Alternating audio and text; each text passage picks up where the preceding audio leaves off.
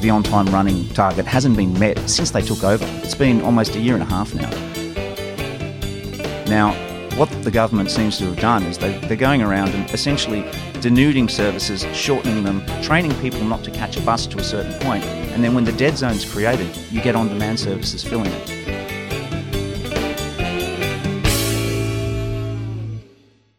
Hi, and welcome to this episode of Coogee Voice. Today we've got Dave Babineau, who's Secretary of the Tram and Bus Division of the RTBU. We're going to be talking about the proposed privatisation of Region 9, that's the Eastern Suburbs bus services, how that's going to impact commuters, and what we can learn from already regions that have been privatised, such as the Inner West and Newcastle.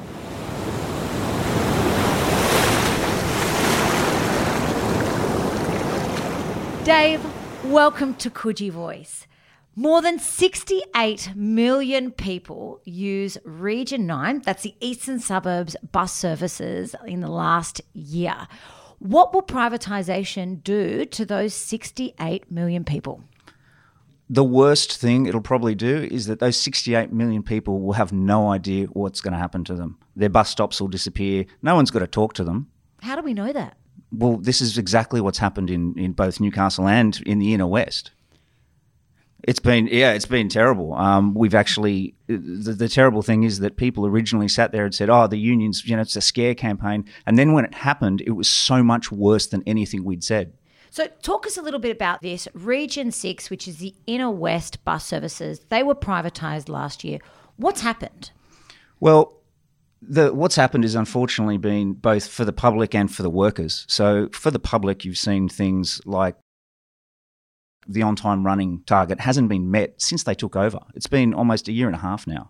You've got, we had a letter of support the other day from the Teachers Federation specifically because they recognised that there was, kids were not getting picked up when they should have. Charters were running late. And as far as they're concerned, it was a duty of care both for students and faculty getting to and from the schools.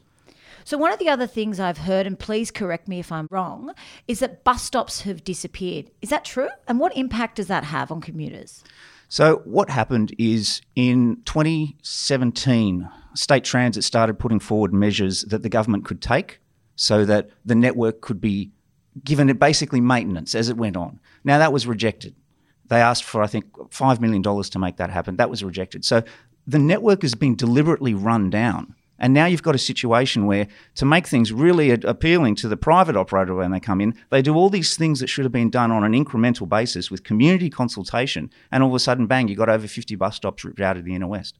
Dave, one of the things I've heard from the Inner West, and please correct me if I'm wrong, is that since the privatisation, bus stops have disappeared. Is this correct? And if so, what are the implications of this for commuters? Well, obviously, bus stops disappearing is a problem because then, you've got to make alternative arrangements. That means getting up earlier. It means potentially catching buses that are coming earlier. In the East in particular, you guys are looking at a different scenario, which is probably going to be worse because you've got the light rail. Now, what they're going to do is they're going to take away bus stops that are too close to the light rail. So an example would be Cowper Street, where there's a bus stop. I think it's about 200 metres. It's right there. It's really close to the station. That will go. Because as far as Andrew Constance is concerned, and he's put this in writing to one of your constituents who was concerned about his elderly mother having to walk the extra distance, and he said basically 800 metres is a reasonable distance for you to walk. 800 metres in a walking frame. Well, clearly he's not doing it, so he's happy to say that. Right. So that's what you're talking about is so the distance between bus stops will increase. And for me, the first thing that comes to me is people with ailments, the elderly, people with small children. That just leads to isolation and separation. These aren't good things for our community, are they? No, look, and this is the difference between public transport and a public service. Okay? Anyone can jump in a minibus and go back and forth and back and forth and back and forth. But what we have is a system specifically designed so that the vulnerable people within our society are cared for.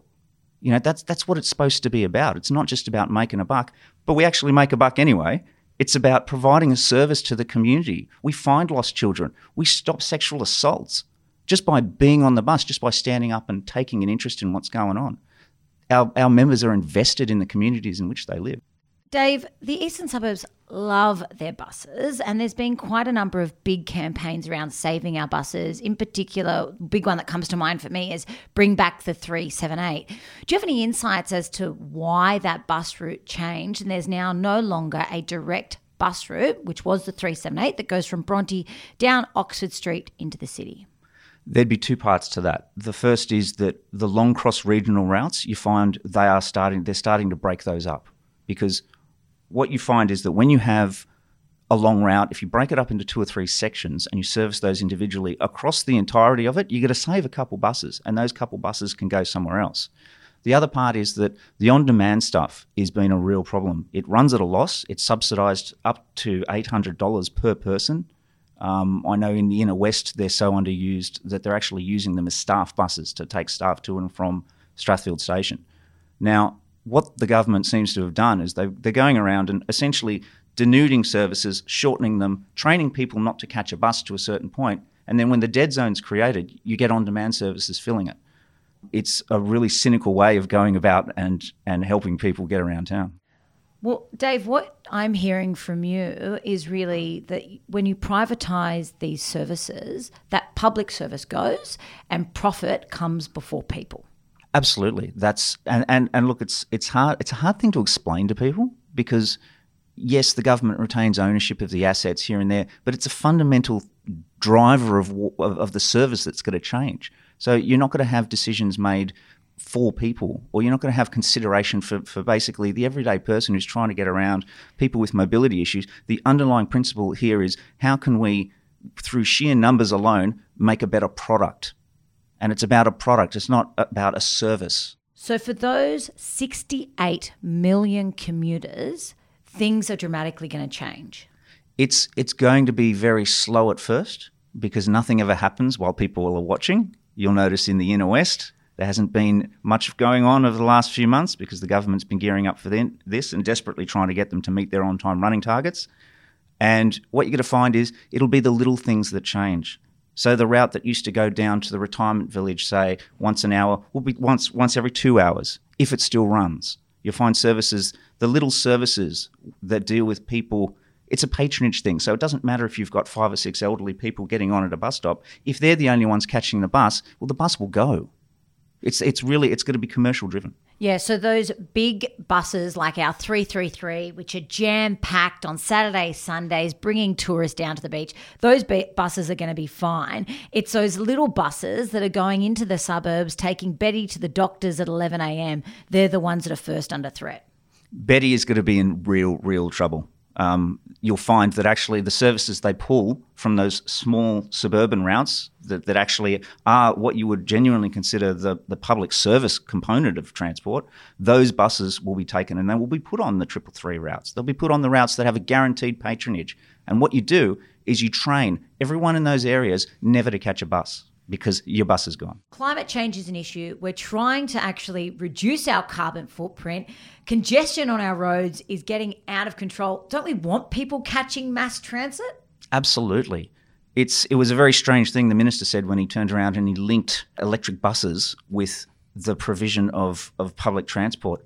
In actual fact, the government announced, it was much earlier this year, that Randwick Depot, for example, was going to be 100% electric, within 5 years. Now, that's got nothing to do with whether or not a private company is ripping out profit from what used to go into the network or used to go into schools. It's got nothing to do with it.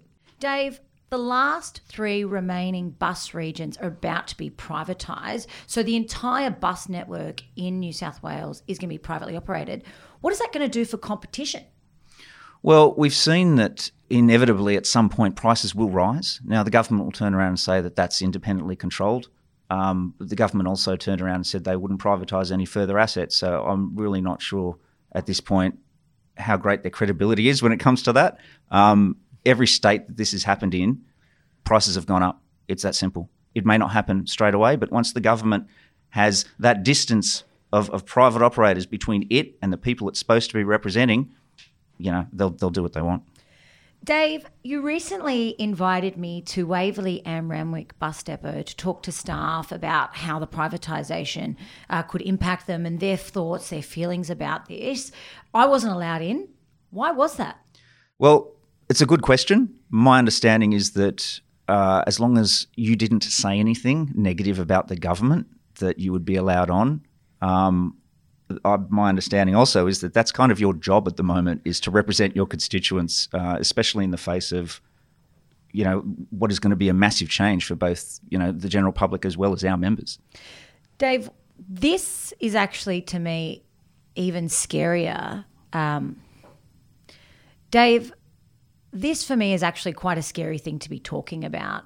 Regardless of what the listeners think about privatisation, the fact that we now have a government that isn't actually allowing critical debate to happen around public policy, this is something we should all be quite concerned about.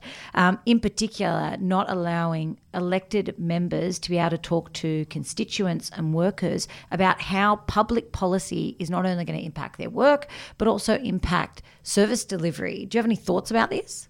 It is a trend, in particular with the Liberal National Party. We've seen it federally with the way things are going in terms of laws that allow far-reaching invasions into privacy, as well as, anti-whistleblowing laws.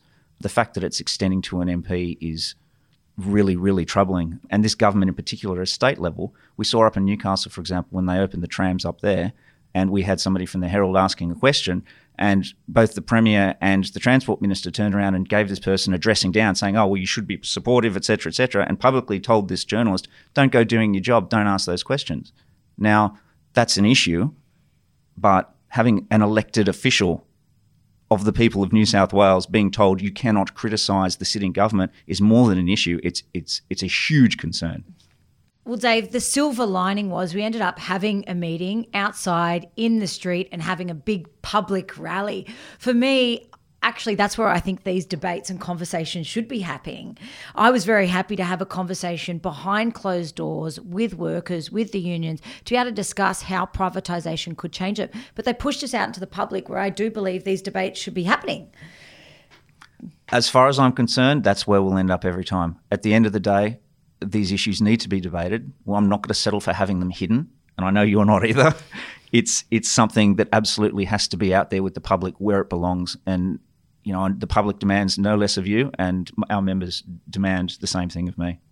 Dave, since the privatisation was announced, I've had thousands of pieces of correspondence, people writing to me, emailing me, coming up to me in the street. I've had classes write me letters. I've had people signing petitions because people are really concerned about this privatisation. They want to know what's happening. Where is this consultation coming from, and how can people find out more?